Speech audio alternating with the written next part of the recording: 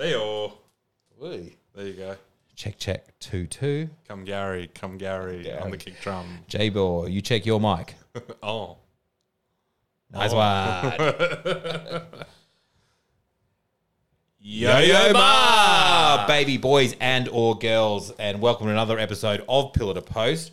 I'm your host, sitting in the chair yet again, Darcy, Big Fat Darcy. It's got to be my real name. Yeah, we don't use real names. No. And my alter ego, Chips. Hello, Darcy. How are you, mate? I'm good. Just the two of us yet again. It's starting to get a bit cute. What do you think? A little meat cute. Yeah. Oh, God. We just have our casual, weekly catch-ups. Yeah. Hey, can I out. come over at 5 and do this? Nah, 7:30. Fuck. I'm trying. I know, I'm trying to, man. I wish I could do it at fucking 2:30, but not happening. Speaking of not happening, Jaybors. Bleachy, he messaged you. What was, why isn't he here tonight? Look, I don't really want to get too deep into it because Jay's, he's entitled to a private life. Yeah. No, he's just a coward. Coward. He spelled it with a K too. Yeah. Coward. Coward. That's one of the. It just reminds me, actually. I remember when we can talk about Jaybors because he's not here. When we did that, That's the only time we can talk about it. Yeah, because otherwise he'll just talk about himself. But he's a coward too. Yeah, he's a massive coward. So when we were in New Zealand for that NPC finals trip with your mate Sumo. Yeah, with our mate Sumo, friend of the podcast. Right. Always feels good saying that, doesn't it? Like we're legitimate. Michael Liner, friend of the podcast. I went to school with him. No, we're the same school. He was cheeky in grade 8 though. Yeah, when we went to Christchurch, I think it might have been Sumo who we were walking around and we're like, fucking hell, there's not a lot of Maoris here, hey? And you're like, it's very white. And a lot of the advertising was very white as well. Like we got to the stadium, the Crusaders Stadium, and all the promotional stuff was very white. Oh. And we're just a bit surprised. And I think Sumo put, what do you think they call it? Christchurch. Jaybors, the coward, would have loved it, right? Yeah, well, that was quite funny. He would have felt good there. Yeah. No, he's not here. Yeah, we can say what we want. Yeah. You got that email, right? Right? Jeez. Yeah. Woof. Hectic. Redacted. Speaking of redacted, Argentina got redacted from the World Cup. My opinion, great run to even get to the semi. Towards the half, it was 12-14 in it, and then I think the commentator said, you got to watch the last 5 minutes of the first half and the first, and bang on, the Kiwis just open it up. And they're like clockwork with that. They are. What do you take out of that game for the Kiwis? Oh, look, I think that was business as usual for the All Blacks with the sort of form they're in. They're building so well, right? Like they just, as always, ever since 2007, they've just always timed their run to perfection at World Cups. Yeah. They talk about the lessons learned from that failed campaign, and they're just timed it perfectly. I think Argentina, it's pretty typical of a Michael Cheika coach team against the Kiwis. Unfortunately, they had an idea about how they wanted to play against the All Blacks, and then it didn't work.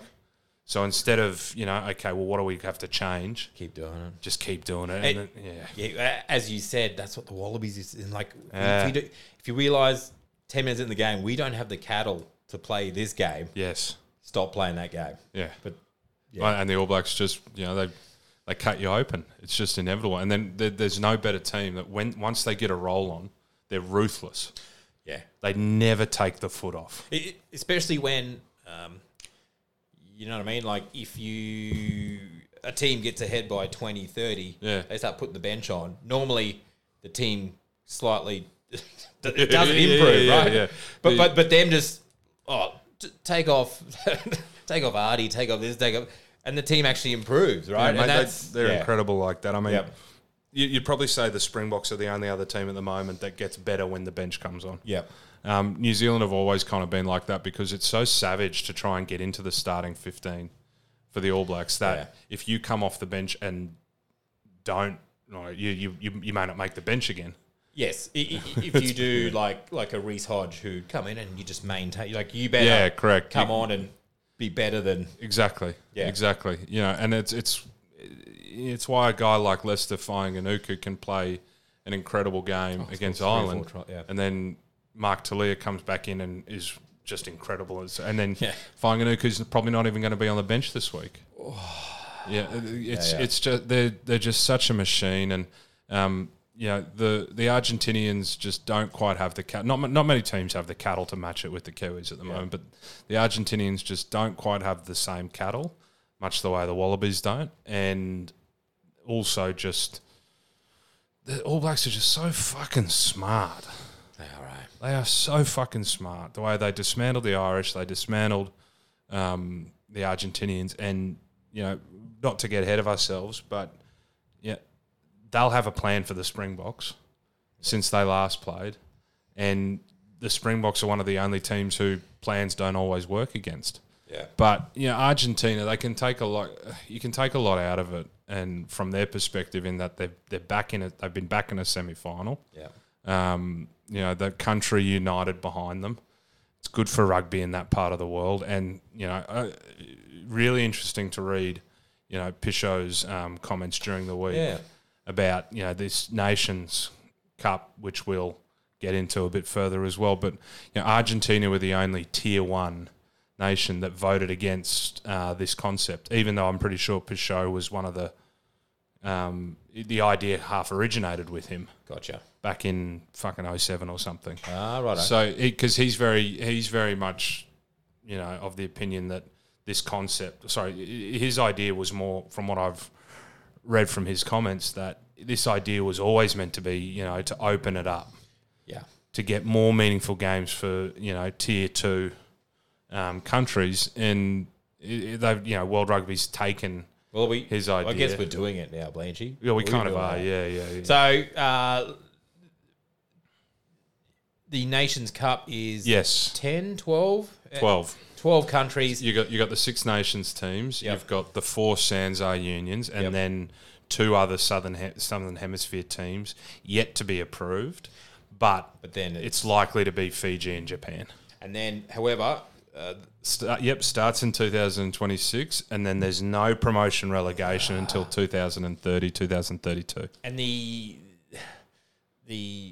the sore point of this is even just looking at the last 6 weeks of rugby, how different teams and countries can perform over a 2-year period. Exactly. What does my head in is that Wallabies are probably like, yes, lock it in, lock it down. Well, and we need to because of the revenue probably. Yeah. We're cash strapped, but that still doesn't make it okay. What frustrates me is the Six Nations is still locked. The Rugby Championship is still locked. Yep. There's no changes to those. So you could have copped promotion relegation for the Nations Cup. There's still the deciding parties here are still getting their guaranteed chunk of the pie in the other competitions. Now World Rugby said that in every year, in the years that there aren't the Nations Cup running, we'll be hoping that the Tier 1, and they say the language isn't strong enough in saying that we'll be the Tier 1 nations will play Tier 2 when the Nations Cup isn't the years that's not running. So, but it wasn't strong enough language to say no. We're going to there's going to be we're going to somehow mandate it because that's what it needs to be. The Tier 2 nations need a guarantee that they're going to get to play, Chile and the All Blacks should maybe on those years should be doing a tour of Chile, Uruguay, and Argentina. Yeah, and imagine what that does for rugby in that area. And the same with England going to the Pacific Islands. Geez, that'd be a nightmare. Right? They would never want to do that. But that's what's needed. Yeah. It's Australia needs to go play Georgia, Portugal and Spain. Is there any outline for a Tier 2 Nations Cup. There is, and that kicks off in 2026, I think.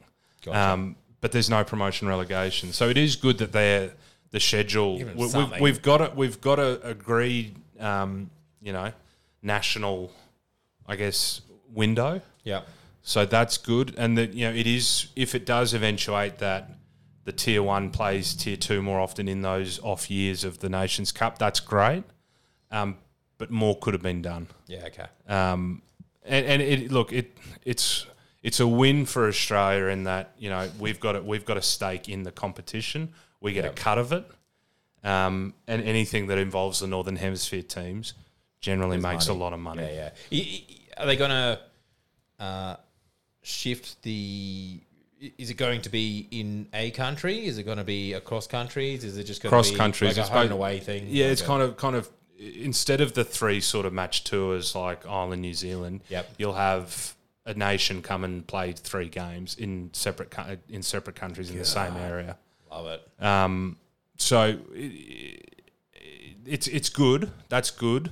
I think in terms of every game is going to mean something now in terms of rankings for the Nations Cup, who plays each other in the final. Surely this is a perfect time to go, right, top 8 go through to quarters, and then while those quarters are happening, if you came bottom 2 or 4, you could play off down. I'm not really sure. I'm not. Yeah. Or how are they going? I think it's kind of you just get points based on wins, and then the top of each pool, which is Northern Southern Hemisphere, play each other in a final. I think. Okay. I think that's how it works. But it's just promotion and relegation could have happened from the get go. Yeah. And it would be a good thing. That would make it more interesting. Yeah. It's kind of like Italy being in the Six Nations. It's like, well, come on. Well, it'd make those sort of almost dead rubber games so interesting. Oh yeah. They're playing for something, right? Yeah, they're playing for keeps. Yeah, big financial keeps. Yeah. But it is a good thing in terms of getting the window sorted, and just more could have been done. But and credit to Argentina for actually voting that way. It's anyway. Look, we let's not get bogged down in that. Frustrating, and that's one of the fizzes. Oh yeah, that's one of the fizzes. So we've jumped a little bit of the gun there. That's one fizzer. We double jumped. Yeah, that's one fizzer. We'll come back to that. But in terms of going back to the game, it's unfortunate the way the score blew out it did, but that doesn't take the shine off the Argentinian campaign. What a campaign. Checker. They beat the Welsh, which I was so fucking happy about. Yeah. They made the semi, and Checker beat Jones. Yeah, well, yeah, he did. Well and truly. Yeah, he did. Well and truly. Moves us to the second semi. England 15, South Africa 16. Waterboys 18. Yeah. Even the commentators are commenting, going, "Why are they on the field?" Man, I reckon. No one's injured. No one's calling for it. No, it's not rugby league. They're not Alfie laying out the back. So it's not AFL, mate. It's not AFL, yeah. NFL, sorry. It's fucking. I honestly I've said to a few people. I reckon the Waterboys ran for more meters. Oh yeah. Than the fucking either team. In the back of the correct. Just so okay, wet, dreary conditions, right? Yeah. That plays a part. England just playing their tournament footy.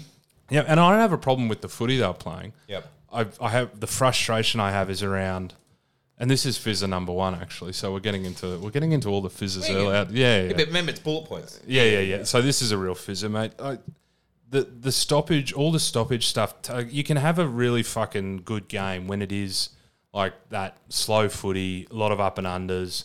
Did I knock that? No, it's good. Yeah, we're good.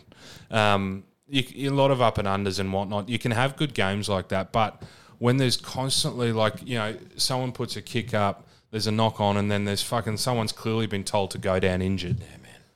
Then you just stop again. Like you can have a really fatiguing game and have really fucking north-south slow footy. Yeah. But both teams were just so coordinated about fucking stopping the clock. Yeah.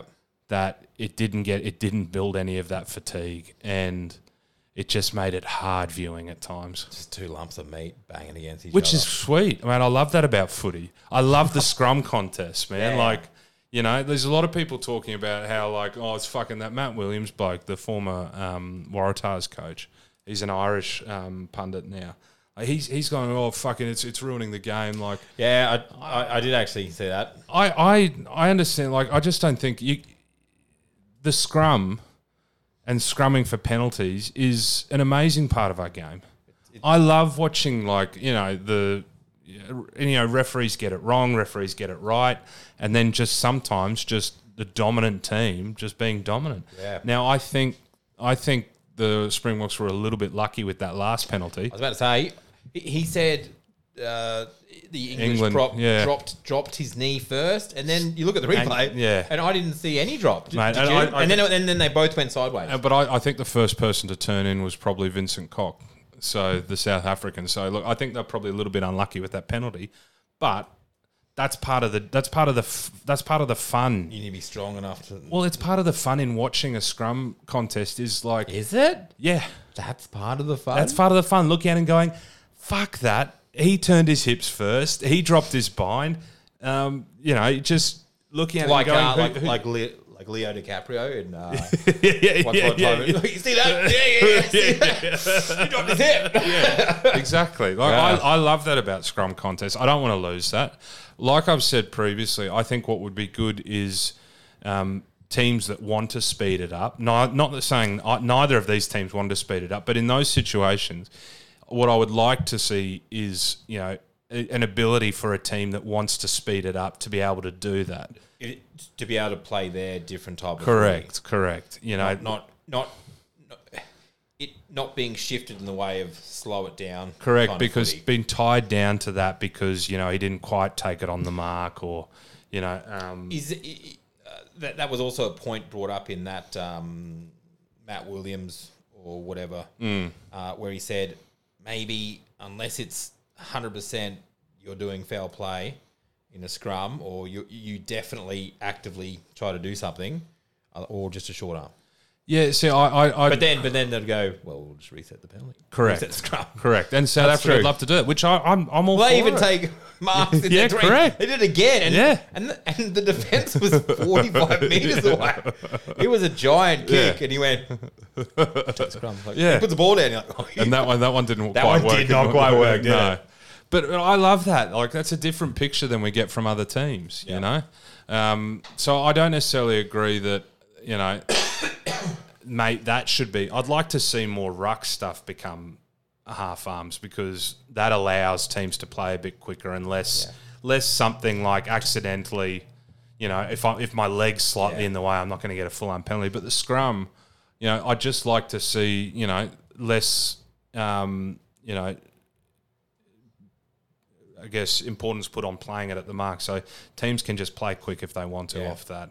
I don't want to depower. I don't want to depower the scrum. I don't want to take away, one of the things about our game that makes it our game. Quite unique, yeah. So, but mate, it was more just the fucking stoppages that made that game hard to watch. Do you know I loved watching? South Africa start panicking. They look up the clock and they're like, "Are we going to lose to England?" Yeah. And they were like, "What do we do from here?" And then they just because the machine wasn't quite the machine, and England were mate. Just getting in their spokes and South Africa, they fluffed a couple of lineouts. They dropped a couple of probably kicks they would have taken the week before. Cheslin Colby didn't have any space. He got the other winger as well. Yeah, mate. They dropped some pill that they were off. Yeah. They were a little bit off. England got England. Mate, this is.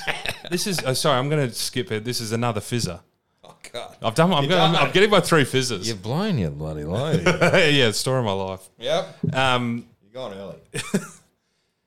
So, the English media are fucking celebrating like it's really are going for your fizzer. Okay. Yeah, man. Like they're looking at this game and going, "Wow, well done, Steve Borthwick, absolute fucking genius. Like so courageous. He did it." He's like, "Wait, well, mate, hold on, you lost, but also you should have won."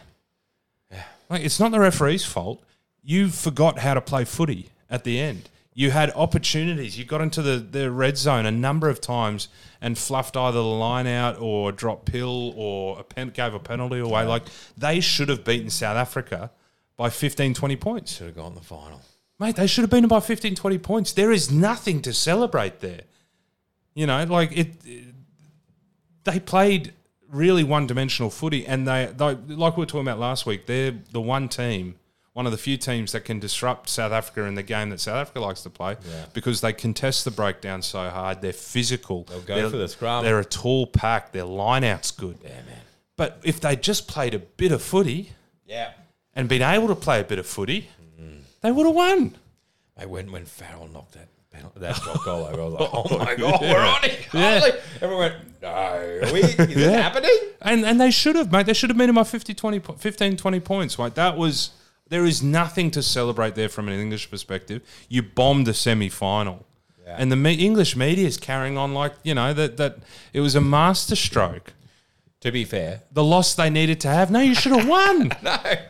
The win they needed to have. South Africa weren't playing well. No. That was your opportunity. That was their playing dog shit game. They scraped through. Yeah. So England should have. I can't. The blinkers the English have on about that game is just driving me wild. Although it is when you know when the Wallabies would lose by like 10 to the All Blacks. I mean, yeah. I'm pretty happy with that. Yeah, that's not too bad. No, but but at least like in those situations, for the Wallabies to get within 10 of the All Blacks, usually we played some pretty good footy. That's true. You know, and positive kind of footy. Yeah. So it's like I feel like, you know, if you're gonna play that brand of footy and you don't win when you should have, there's nothing to celebrate there. But if you go out chancing your arm, giving it a go, and then you get close, it's like, well, at least there's some, like, you know, there is something you can build on there. How do you build on that from England? Do you just go, okay, well, that's now how we're going to play every game? It's a very specific game. And just get better at it? Yeah. Mate, I'd just be looking at it going, like, there's a real problem there. Like, we could have, if we'd been able to play footy in the back end of that game, or even throughout the whole second half, we would have won that comfortably. Yeah. That's a problem. And that England team, the players on that team are very good footy players. They're a bit younger than South Africa, but they should have done a better job than that in that game. And it still harks back to they haven't really fired too many good shots in this tournament. If I was an English rugby fan, I'd be happy they made the semi-final, but you got blinkers on if you're thinking like that team. That's the sort of team you want to get behind. Yeah. Yeah, they were tough. Yeah, they didn't give an inch in the physical contest, but didn't know how to play footy. Oh, mate, just cutting through it. Fuck them. Speaking of F them, we got two Fs coming up. We got our frothing and fizzing. Well, I've already done all the fizzing. No. You go back through your fizzing. Okay. Blanchy, so what was fizzing for the weekend? Nations Cup, not promotion, relegation. That's a kick in the nuts. English media celebrating their failed campaign like they'd won. And it was amazing for them. No, it wasn't. And the stoppages. The fucking stoppages in that game. Fizzing. What was I frothing? I was your turn, Dars. Okay. I was frothing positive footy from the Kiwis. Just playing that brand of footy. Also frothing England out of the World Cup. And that is a good thing. Not to. Yeah. And the third thing I'm frothing from this weekend has been this final being two Southern Hemisphere teams. Yep. And to add to that, playing two completely different styles of footy. Correct. And that's the whole chat before this tournament was Southern Hemisphere rugby's dead. Yeah. I heard that too. It's going to be... Did you hear that? Yeah. We all heard it. It's loud and clear. Where are you, Jaybors? The Irish or the French are going to win it. And to be fair, like I had a feeling about the Kiwis pretty much all along because, they never have a bad run for long. I would have, if the Kiwis had been playing well in the lead up to the World Cup, I would have gone, it's going to go badly for them. But they never have a bad patch for long. Yeah. And that bad patch by their standards was like 12 months. So I thought South Africa would be the one who'd hiccup. Yep. I really thought, that was their hiccup game, right? Yeah, I thought the French were going to beat them. Yeah. I felt confident about the All Blacks against the Irish, but I thought the French were going to handle South Africa. So that surprised me. But I think looking at I think the South Africans and the All Blacks have played. And I touched on this the other week, but I think they've played with less concern about what the referee's doing than the other teams. Yep. I think they've been more focused on themselves and just rolling with the punches in a game. Yeah. If things don't go their way, calls don't go their way or whatnot. I think a lot of and I think that comes back to how often they've been in these clutch games in tournaments. Yep. This is the reason they've each won 3. Yeah. They are so good at blocking out eyes the things up that footy. it all comes down to centralisation. I wouldn't say South Africa are good at eyes up footy.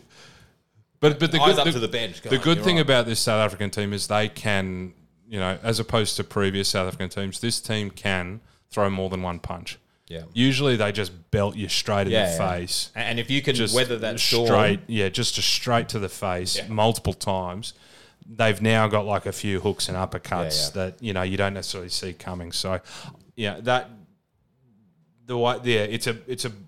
a better South Africa team in terms of than I think 2019. Yeah, and just before we get to that final, I think it's a special shout out to Sam Whitelock. Oh yeah, first player to play in 3 Rugby World Cup finals. Yeah, it's pretty impressive. Like, it's an incredible, you look at the standards for this final. 11, 15, 23. Yeah. And you look at the standard of second rowers in this final. Oh, yeah. You've got Eben Etzebeth, who has added some real touches of class to his game over the last few years. Yeah. I think he's probably the best lock in the world. He's just dampened that aggression. Yeah, to play a little bit smarter. He has, and he's doing it really well. Yeah. And then you've got Retallick and Whitelock, the old firm, who are just at the, 2 of the best ever to do it. Etzebeth's one of the best ever to do Barrett it. off the bench. Barrett. Well, I reckon I would start Barrett. Starting, I would start Barrett because you can push him back into the back row. Yeah. Once you want to bring on either Retallick or Whitelock, and I'd be leaving Retallick on the bench. Oh, yeah. There you go. Jeez, he comes in angry, doesn't he? Yep. And I think you probably want that from him later in the game. Speaking of coming in angry, RG Schneiman, right? Yeah, mate. And he comes on going, even if he doesn't do anything, he just stands there. You're like, he is such a beast, man. How can you be that tall and thick and can move like not that? Not be like mate, he can move. Guys? Yeah. It's just ridiculous. Yeah, it is. It is utterly ridiculous. But you see, you got all these. You got Peter Steph du Toit and Mostert around him, hugging him, and he's got a head on them, and he's thicker than them. He's actually huge. 6'4", 6'5". More than that, I think he's 6'7" or something. 9 foot, right? So mate, it's an incredible tight 5 battle coming up. There's just so many things to love about this game.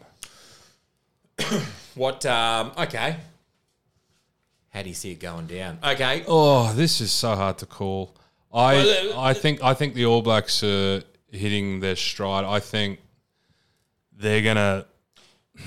Do you think that that semi hiccup last week against England is a wake up call or a show of weakness? I think with any other team it may be a tell. But with South Africa, man, they more than any other team get up for the World Cup. Razzie will fucking get them Mate, up. they get up for the cup. Mate, it's really hard to pick. It'll come down to the tight 5.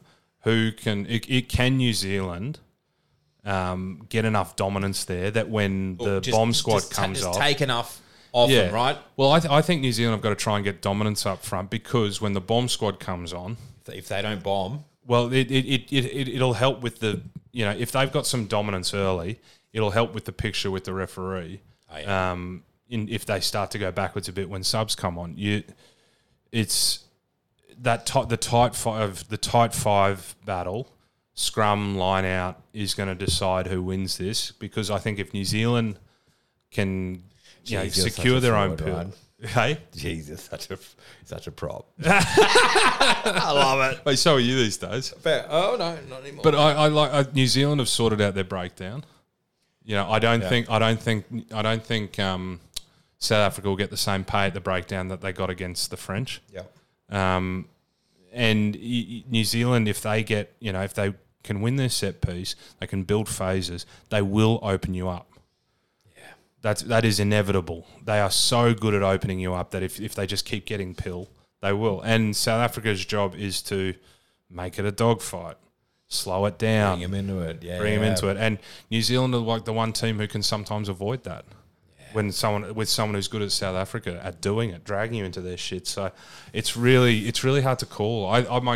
My gut says New Zealand, but I'm not confident about that. What do you reckon? How about we settle it by doing a quick choice between South Africa and New Zealand parts of their country. Okay, all right, go on. Let's settle it by mascots. Kiwi versus a Springbok. Springbok, okay. Kiwi, ankle biting. Little beak, like an ibis beak. Yeah. Extinct? No. Should be. Famously not. Famously not. Versus, but a Springbok. Got horns, does a jumpy. The Springbok might not see the Kiwi biting its ankles. Give it a bit of a clip. Yeah, or it might get nipped before it realises the Kiwi's there. And then kick it in. Yeah. Springbok. Yeah. Springbok won. Comfortably. Floral emblems. The Protea versus the silver fern. Ooh, For starters, silver fern isn't a flower. I just realised. So it's in the name. Is that it's flora. It's flora. Not floral emblem. So okay. Are we just deleting it because it's not even a flower? Yeah.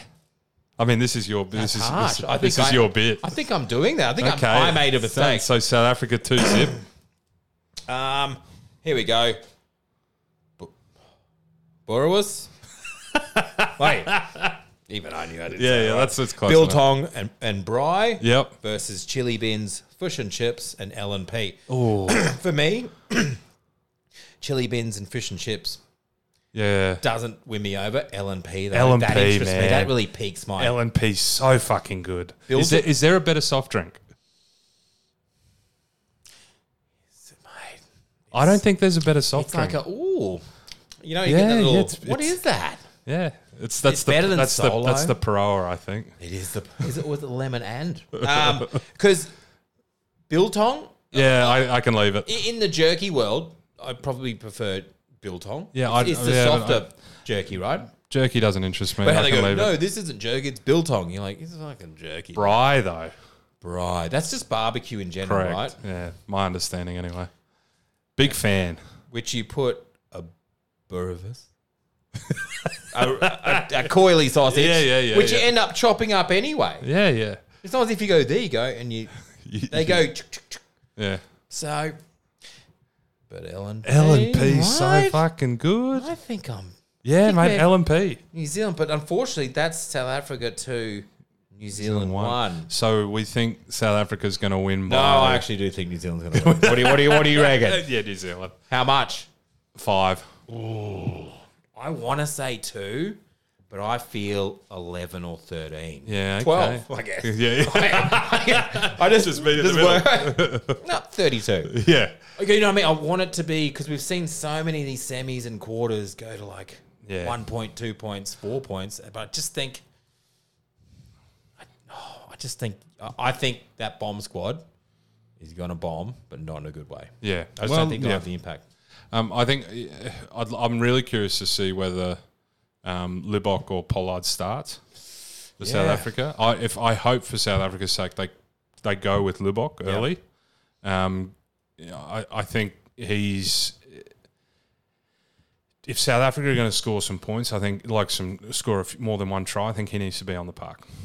And And against the Kiwis, you need to score. You need to score more than one try. And South Africa know that. I think I don't think it's going to be the same sort of game. It's going to be. I think South Africa will try and play a bit of footy. 6-2, 7-1 split. What do you reckon? I think they'll go 5-3. Oh, okay. Yeah. Would that be close to the first time this tournament? No, they've been doing that last couple of games. Yeah, okay. I wasn't paying attention to the bench.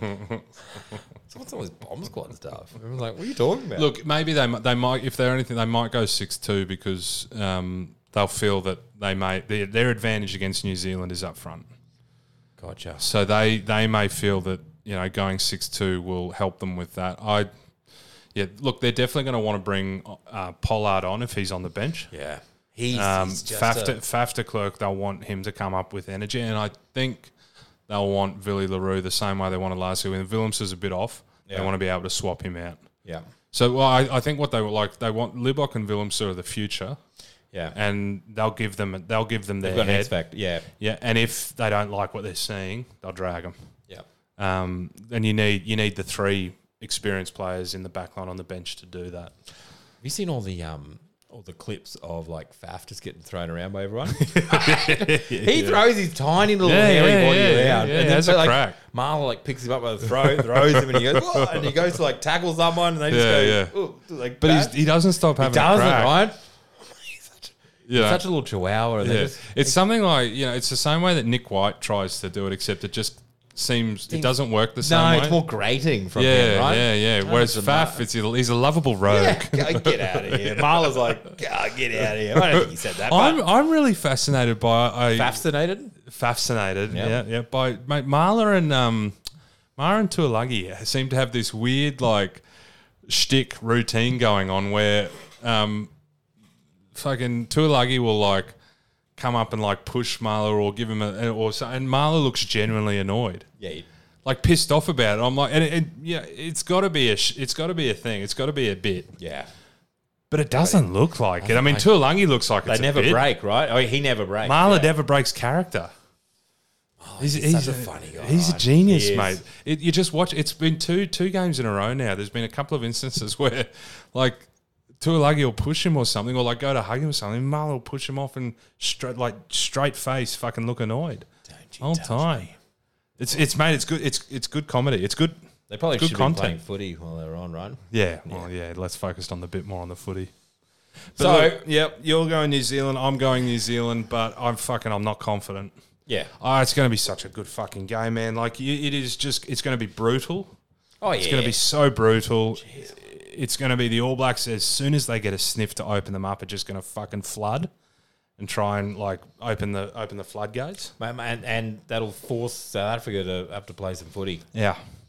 Because New Zealand could put 2 tries on like that. Yeah. And it's not the same New Zealand team that lost by 30 to them. These guys are on song. They are on song. That game doesn't mean much to me. The way New Zealand are playing. So, it's just going to be such good footy, man. This is going to be so good. Where are you going to be? Webby's joint. Actually, do you want to come? I was meant to ask you. I'll be up the coast. Will you? Okay. Yeah. I'll be sitting there. Yeah. Just going, how good. Yeah. Couple of lads. Yeah, I was meant to ask you that already. Sorry, Rowie. Well. I meant to ask Jaybors as well, but he's probably still going to be Crook, right?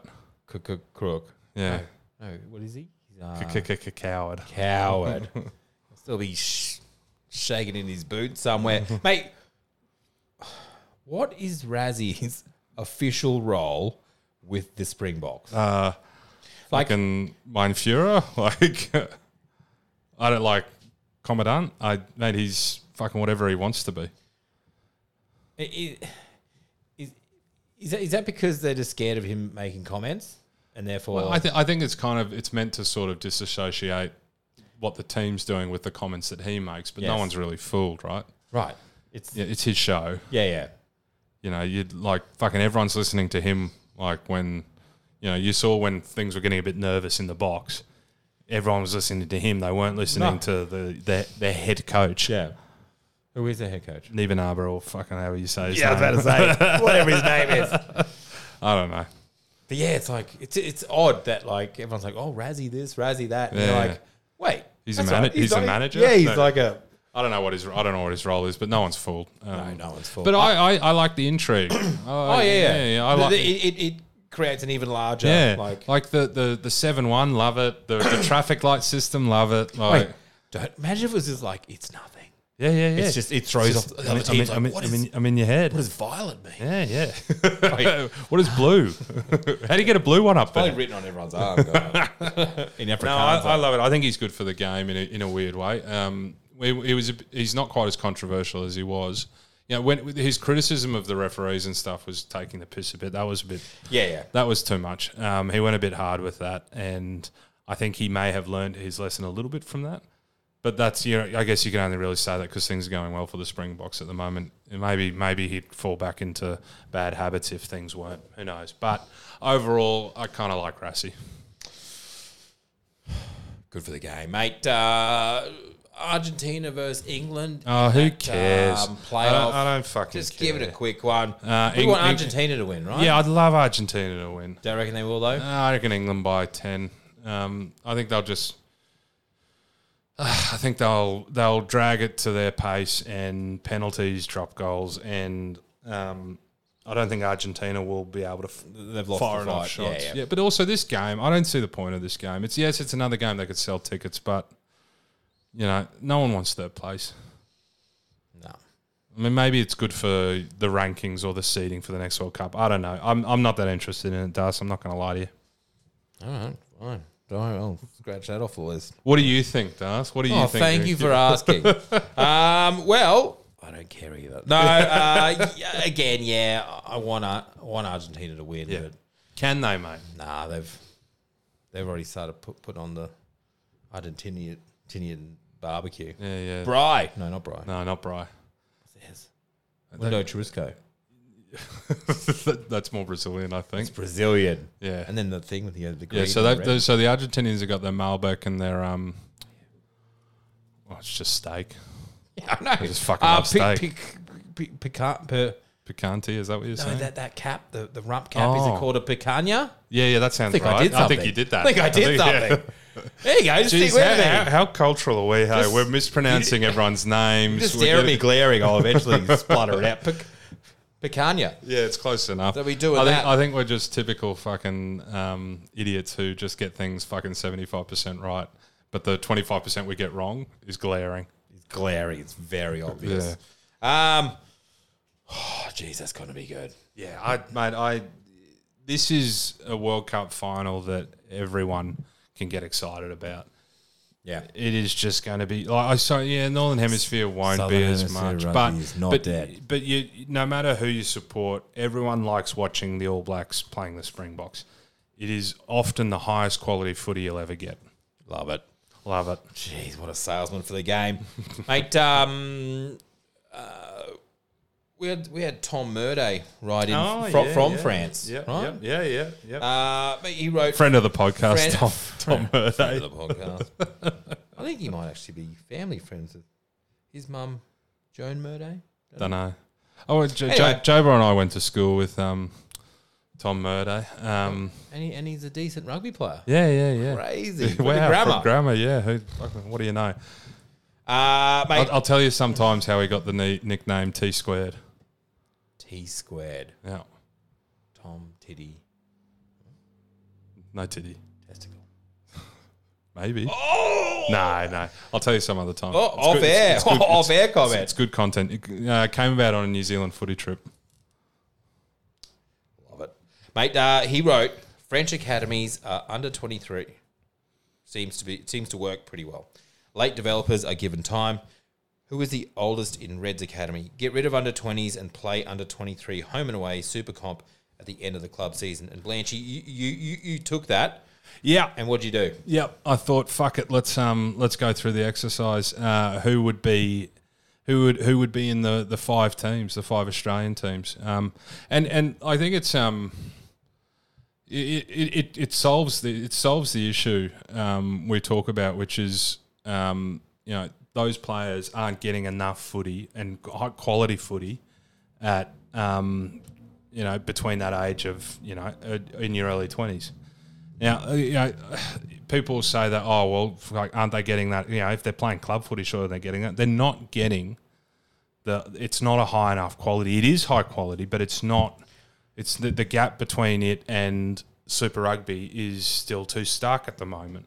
I think that, and the other important element to that is, you're building cohesion with, the people that you're hopefully playing with when, you're 25, 26, and you've played, 100 games of footy together. Yeah. Hopefully leading up to that point when you start for Super Rugby. So you did an under 23s team for an under 23 for each Australian team. Did what'd your wife think you were doing? Shitting on the loo. Yeah. Yeah. Legs going dead and everything. Yeah. Well, I'm usually there for a good 10 minutes, even when I'm seriously trying to do my business. So you would have had to just. Well, a lot of that you sort of kind of know anyway. Yeah. Because fucking I live for this shit. You do.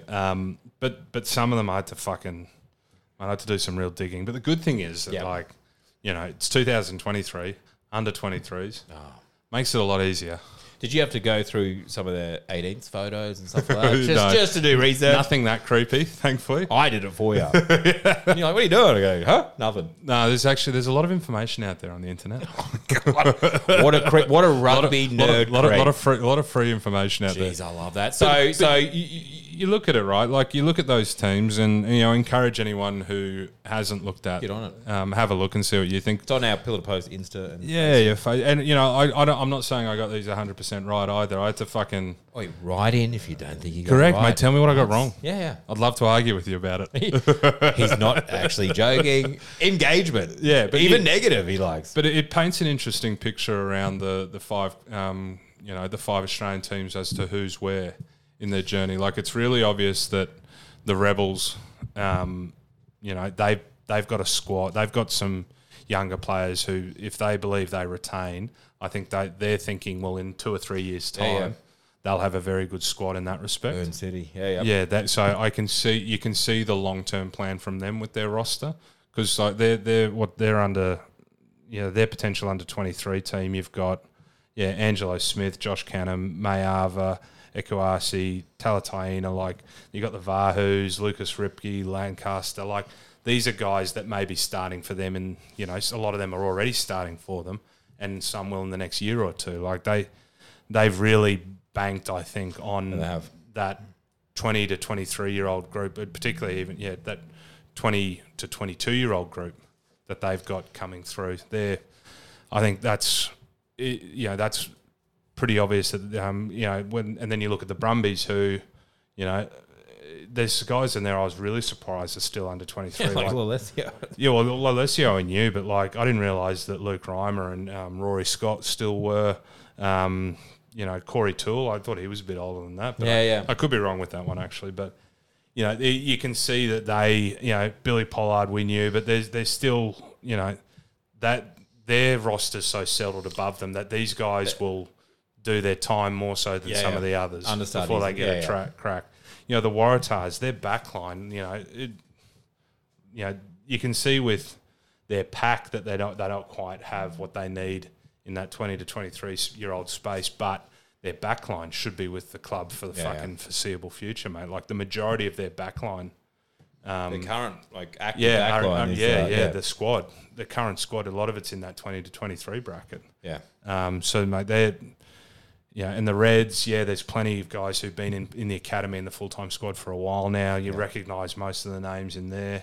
And then you got the Force, who, again, a lot of names you particularly recognise from the last 4 games against the Cheetahs. So it's part of the problem with Australian Super Rugby in that we're constantly building because a lot of the guys who, once they get to a certain number of games, when they're 25, 26, they fuck off. Yeah. New Zealand's got the same problem. I mean, they can go, if they're not on the Wallaby setup, they can go make good money in France and England and Japan. And live with earning that money, but not making the Wallabies. No, it's you can see that each Australian team with considering how many starters are in that 20 to 23 age bracket, with the exception of the Brumbies, are constantly trying to build to something. Yeah, and then. But is that telling that the Brumbies are always the best performing team. Yes, mate, they've got the best managed roster. They're not building, they're there. Correct. Always. And their succession planning's fucking spot on. There. They are so good at picking up guys who are, like your Ed Kennedys, who are good rugby players in their own right and are really good squad players because when they come in, you're not going to lose too much. Yeah. And they played a lot. They've got a lot of footy under their belt prior to that. Their roster planning is second to none in Australian rugby, and that's part of why they're the most successful recent team. They must also, because part of it is telling you your young, brash up and comer, like being able to tell them and prove to them, if you just be patient, hold on there, correct, mate, we have a plan for you, as opposed to going, you are not the number one player in our club, and oh well, if you want to go somewhere else, oh well, you're gonna miss out. It's like no, you've got to. No, and the Brumbies, it's kind of like the Crusaders with their nursery. It's like, exactly right. You just sit behind here, you're gonna look at what we can do. Exactly. The Brumbies are like the Diet Coke version of the Crusaders. Yeah, okay. When I did the comparison, we understand. But that's exactly what the Crusaders like. It's a proven. It's where you go. Nick Frost did did 2-3 years there, came back a much better player. Yeah. Joe Bryle, who's come back to the Reds, has just come from the Crusaders Academy. So it is. Yeah, it's got the best reputation in the Southern Hemisphere. Yeah.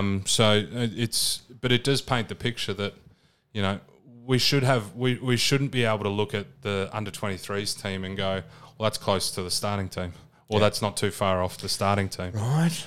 It just shows the uphill battle to retain players in Australia and New Zealand. The 23s team is basically and the other picture I think it paints is part of the reason the Wallabies have struggled. There's been a big gap in terms of players that have kicked on. Like if you think about 5'8", for example, you had not long after our Nathan generation. Spooner. Oh. Yeah, sorry, you go. You had Quaid. I guess it's probably still my generation, not yours. But you had like Quaid, Tamura, O'Connor. Yes, and then you've had a real sort of gap. Yeah. And I think in the the 2010 to 2020. A lot of players haven't sort of kicked on, who've come through the pathways. Yeah. And part of that is why I think the Wallabies are struggling, why, you've got still players from that Quade Cooper generation who, like Quade lingering, particularly, you go back to because what has come through, for whatever reason, probably Rugby Australia has a lot to answer for, and so the Super Rugby teams there, but they haven't kicked on the same way. Yeah. So that we don't have that same really good core of 25 to 30-year-old players. Yeah. And that's why I guess there's probably such a prevalence of under 23 players starting in Super Rugby at the moment, because there's been a while, there's been that dearth of what we really needed at Super Rugby level. And what I guess everyone's really hoping is that we retain this group of players and, this age group, the 20 to 23, and 24, 25 really, the 20 to 25, you retain them, and then over the next 3 or 4 years, our Super Rugby sides will be really competitive. If we can retain all these players, mate, I believe we'll have 3 competitive Australian teams within 2 years. But because New Zealand probably lose even more players than Australia does. So if we can stop the talent drain, saying that they're more valuable. Right? Yes. Yes. Sorry, my headphones didn't work for a second. So if we can retain these guys, and if we could somehow get some more footy into them, as well, good footy, high quality Super Rugby level footy into them, mate, we could be in a really good position in 2 or 3 years in Super Rugby. Do you see it as less of a tragedy when we see Nella, Murphy, Hamish Stewart leave the Reds but stay in Australia? You know what I mean? Yes. It's the lesser of two evils from a Queensland perspective. Oh, they're going to Melbourne. Well, they're not leaving Australia. So and it's a good time to sort of, someone made the point to me about, how I was sort of fizzing on the Queensland pathways a bit last week. Someone made the really good point to me that in particularly in the forwards, like there's Jack Harley, who's in the Brumbies 19s from brothers, I'm pretty sure. Toby McPherson, who's a BBC product, who's in the Brumbies. Stuart Tuolima, who Brisbane product, who's in the Rebels. There's 3 very good forwards who would usually be in the Queensland pack, who've gone south because of opportunity, and targeted by those teams. So that does explain a little bit why Queensland hasn't performed as well. But mate, the Brumbies team is made up almost entirely of New South Wales players, and they're the top of the table there. Yeah. So it is the lesser of two evils when that happens, and the New South Wales pathway is producing some really good footy players. Yeah. Yes, we are. Queensland and New South Wales are bleeding players to the Force, the Brumbies, and the Rebels. And we're still good. That's a problem for Queensland and New South Wales. But we need. I'm still a big believer. We need 5 Australian teams. Yep. We should be able to support them if we can get our processes, talent ID, talent retention, player development, player retention. If we can get all that right, coaching development, coaching retention, then we can support 5 teams. The talent's there. Yeah. But makes it a good time to talk about what Mono wrote in a few weeks ago. We've been trying to get to this for a few weeks now. I wasn't looking it up. We weren't looking up. I can give you the... Give us the general. I'll give you the general. So he... Because this is something that... Another friend of the podcast. Another friend of the podcast. That piqued your interest. Yeah. Well, he wrote in saying, all well and good to talk about the pathways, but, we should really be talking about coaching in Australia and what's happened there and what part that has played in, what people call the death of Australian rugby.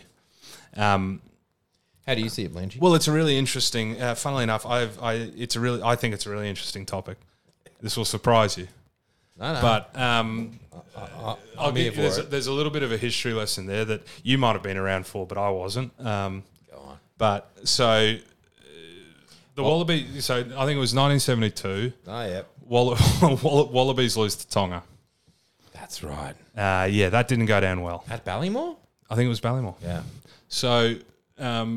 What I understand, the powers that be go, fuck me, we got to sort this out. Can't have that happening. Okay, yeah. Okay, this is like a real maybe like at the moment. Oh, I see why you're talking about it. Yeah. Go, keep going. So what happened is some people, Dick Marks is the one people remember more than anything. Skid Marks. That's Mark Travitsky's nickname. Yeah, Skid. Yeah. Have we talked about it on the? I'm not sure. Shush. So Mark Travitsky, right, comes over from New Zealand. He plays rugby with us down in 3rd grade for like 6 weeks. And on the back of his jersey, it says Taranaki. Yeah. We assumed that was his last name. Well, no, some people did. Like some people that didn't really care to know anything about the person or ask what their actual name was. So we thought that was like his senior jersey. Like mine would say Bowden and yours would say his was Taranaki. He said Taranaki. He goes, yeah, call me Naki. All right, Naki. And then got to like a semi-final. We actually had to write the team list down. I'm like, who's Mark Travitsky? He goes, me. I'm like, what's Taranaki? He goes, oh, that's my hometown. That's the club I play for. It's like, so it's like you go, oh, West. He goes, we go, why? What's the actual nickname? And he goes, oh, no, I prefer Taranaki. Like, my name's Mark Travitsky. He goes, then we found out. Skid marks. Okay. I can see why they said, I'll accept Naki. Yep. Oh, wait, Brisbane. Sorry. Yeah, no. Good. Like, that's a nice little segue. So, Dick Marks, Skid Marks. Is the one that people remember. So, they instituted reform around coaching in Australia. Coaching development, coaching, I guess, They instituted the National Coaching Manual and the academy run out of the AIS, sponsored by Rothmans or something or whatever. I think we're in the Death Sticks game. Gotcha. So it was a different time. Cigarette company was smooth caramel good time. Toasted. I've got a feeling it was darts they were in, but I'm not sure. Was it drum? Hey, drum.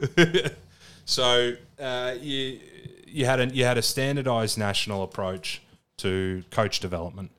Now, from that, you had this period where, a lot of people attribute that to, so Alan Jones was, and, Bob Dwyer, Rod McQueen were all graduates, for lack of a better term, from that sort of pathway, coaching pathway. And you look at the success Australian rugby had from, in the parts of the 1980s through to 2000. Yeah. And a lot of people will credit that program. Yep.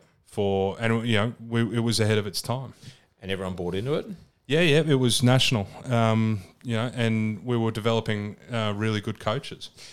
Now, skip to the current model with the cert. Well, I look. Sorry, you go. Sorry. So you do a bit of reading. You tell me when to skip. You do a bit of reading, and you figure out that you do a lot of reading, and then you tell me what you figured out. Okay, what I read is that so John O'Neill, not a friend of the podcast. No, is that the one that the kid had?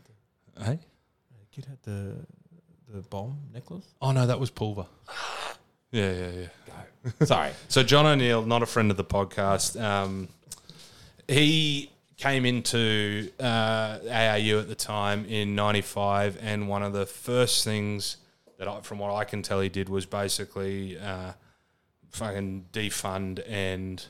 Well, actually, no. To be fair, I think the Death Stick Rothmans or whatever company that was sponsoring pulled the pin. Gotcha. But then also, instead of trying to continue it, O'Neill basically went, "Oh no, we're not gonna continue this. What we're going to do is we're going to put this under the Wallaby umbrella."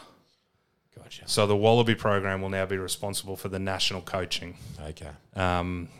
Which anyone can tell you that's a fucking stupid idea, because the Wallabies program, they don't give a fuck about the umbrella. Mate, their job is to try and make the Wallabies good. Yep. Not think fucking 10, 15 years into the future and who's going to coach the Wallabies then. Their job is to win now. Yeah. So that anyone could tell you that was fucking dumb. You don't need hindsight to tell you that. The Wallabies always had a different priority.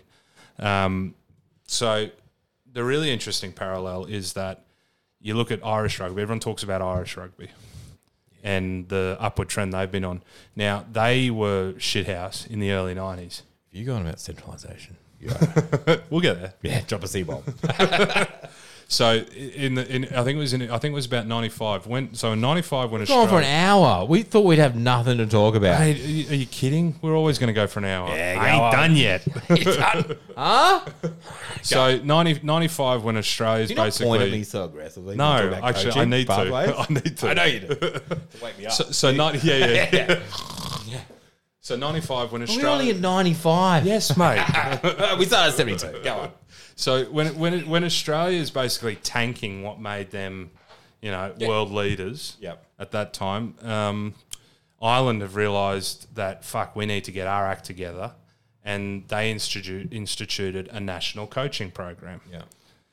And they had a real focus on player performance in that regard as well, because you're coming into the professional era, and what they started doing is looking at, okay, well, how many games should a rugby player be playing a year? At what age should they be getting, high level, coaching guidance around physical performance and also, skill training. Yeah. And they started really ramping up their high performance coaching and player, and you saw, and it's taken 20 years, 30 years for them for that to bear the fruit that it is at the moment in terms of churning out a number of quality players. Like the 2000s for them, you had some fantastic players, and some good wins, but there wasn't the same consistency that there is now from Ireland. And that's how long. Like I saw this, reading this article, the high performance, director at Leinster has been there 20 odd years in terms of athletic player performance. And you can actually see it through 20 years. Not come in and try to change everything because whoever retakes over a mantle wants to change whatever the guy did before. But if you've got and you call it centralisation, call it alignment, like Eddie Jones wants to. Alignment. But that when we started to fuck ours off, they started ramping theirs up, and our ship's fucking sunk, and theirs is fucking apart from World Cups, is powering along. Yeah. So it's coaching is the coaching is obviously, and a national focus on coaching has really hurt Australian rugby, because it goes back to the points Mertens was making of how young Australian footy players are so structure driven that when it gets to a higher level and they need to work outside that structure or make better decisions in high pressure. Go on, say it. Eyes up, footy. Eyes up, footy. Better decisions in high pressure situations, Das. They can go away from it. They can play what's in front of them. Yeah. Better. Make better decisions. They can look up. And a higher skill level, basic skill level that allow them to execute in those pressure situations. Yeah. So, and a lot of that comes back to the coaching.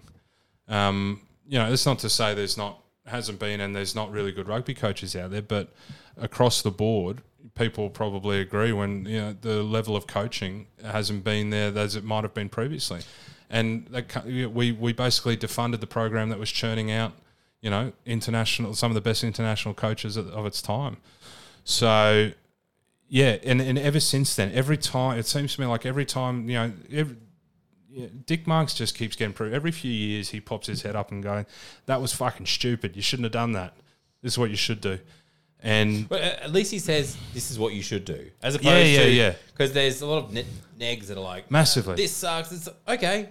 Now what? No, he's always got a plan. Okay. Are they always good or something? Well, mostly, from what I can tell. I mean, I'm not the right person to say whether they are or not. But I think a lot of what he says. Richard Marks. Yeah, Dick Marks. Yeah. It's like the ABC reporter. Sorry. No. Richard Fiedler.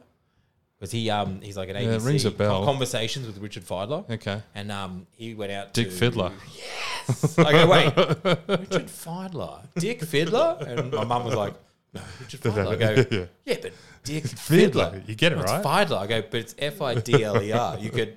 It's not a huge leap. Big Dick Fiddler. Better than Little Dick Fiddler. So... Sorry. Ever since it's been defunded, every few years he pops up and says, "You should do this, you dickheads. Not what you're doing." And it either gets ignored or they try and institute something, like that along the lines of what he said or what other people have said, because it's not rocket science that a lot of these things pretty common sense that we should have a national coaching scheme again. But yeah, each time Australian rugby, ARU, Rugby Australia, whatever you want to call it, tries to implement something, they do it under the high performance umbrella, in a way that means it becomes secondary to the high performance, the high performance program. Like they gave Rod Kafer a few years back was meant to do a national put up a national coaching advisory. Yes. And that just fucking never happened. Like good people were going to be involved, and it was going to, we're going to standardise, a certain element of coaching across the country, and we're going to get it'll be tied into high performance, and it just never fucking happens because it's not the priority of the current high performance. Like they can't think that long in the future. Rugby Australia should be thinking that long, but high performance is about, now. The Wallabies have got to be winning now. Performing. Yeah. I even think that I may have heard that Eddie Jones was going to be taking care of the women's team as well. Yeah, that's fucking form, by the way. Yeah. At least some capacity. Yeah. And I think that was a great, Well, again, everyone's like, oh, cool. But how is he ever going to be able to manage that when picking up the Wallabies where he picked them up? So we just have not done it well in terms of, and this for the last 20 odd years, ever since the national coaching scheme was defunded, it's gone backwards. So the certs or whatever for coaching. What's the, like what are the pros and cons of that at the moment? Oh, that's hard for me to comment on. I think I've only did my cert too. Yes, so but that's all you can look at for mine from a punter's view is when we defunded ours, things have started to go backwards. When Ireland started investing in theirs, they went on the up. Yep. So simplistically, it correlates. Also, correlation of a lot of the Super Rugby coaches are guys that have gone overseas to become better coaches to then come back. Correct. And, you look at... even Eddie Jones. Brad Thorne, for example. Yeah. He had a bit of an impact when he first came in. But in terms of, like, his coaching pathway... He'd gone from, some rep teams to a bit of NRC and then Reds, and it's kind of I don't think he'd been really, with Les Kiss. We look at the pathway, Les Kiss. He has been coaching for 20 odd years, like in high level professional environments for 20 odd years. That is the sort of resume of someone you want to come in and coach the Reds. If you're a Queensland fan, you're like, fuck yeah. That is, you cannot probably get a more credentialed coach for the Reds. But Brad Thorne had not really done enough in my view at the time. Yeah. But there weren't options outside of him from what I can remember. Yeah. So we haven't. To be honest, at the time you're like, oh yeah. But then we weren't not surprised. It wasn't like caught off guard when the Reds didn't really hit that next. Well, they looked like they were going to, but then they've plateaued in a big way. Yeah. A great man manager, great this and that. It looks like he instilled a good culture, right? But the wheels fell off a year or two ago. Probably a little bit higher level coaching. Yeah, well, it just and I'm hoping what we get from Les Kiss is that.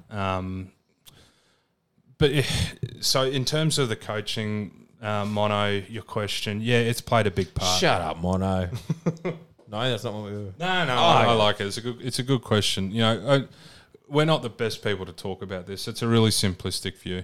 But yeah, hopefully that gives you that's as much context we can give you as to why, coaching may appear to have gone backwards. But not because of Richard Marks? No, not because of Dick Marks.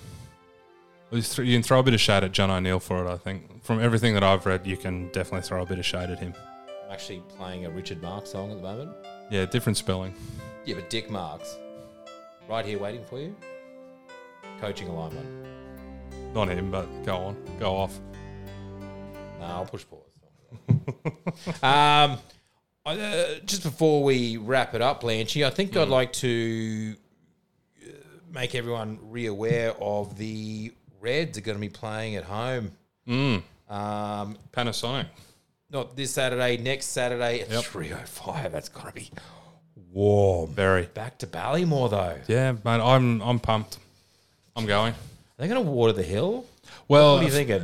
I'm not sure. I think they need to do a fair bit of work on the actual grounds themselves because I saw that I saw a news article, the Raw, who've been training there, have pulled the pin on training because the fields are a bit shit at the moment. And I think the Reds as well have said, we're not going to train. I think they've got to try and they've got to give it a bit of rest. Oh, because there's been a lot of footy there lately. Played like 8 games. Yeah, there's been a lot of footy there, so it's not in the best nick. So they got a week to sort it out. Yeah, that'll be playing lots of buckets of sand and stuff like that. But mate, the Reds back at Ballymore. Yeah, fucking love it. Yeah, I don't even care who they're. Ballymore is so good, man. Like this, the new facility is amazing. Whatever your opinion of it is, I fucking love Ballymore. I know you love it. I love Ballymore. You know, I mean, it could have been this, could have been that. Either way, that's what's been built. Got to froth it. I love it. It's great. It's fucking so good. But water the hill, Malia. You hear that? She's got to marry Skid Marks. You know that? Yeah. Right. Didn't they get married? I'm engaged. Why are you being quiet? Yes. I thought they were married already. No. Oh, okay. Could still be invited. No, if you just don't say Skid Marks. Don't say Skid Marks. Yeah. Okay. But back to Ballymore. So we'll probably talk about that more next episode. Yep.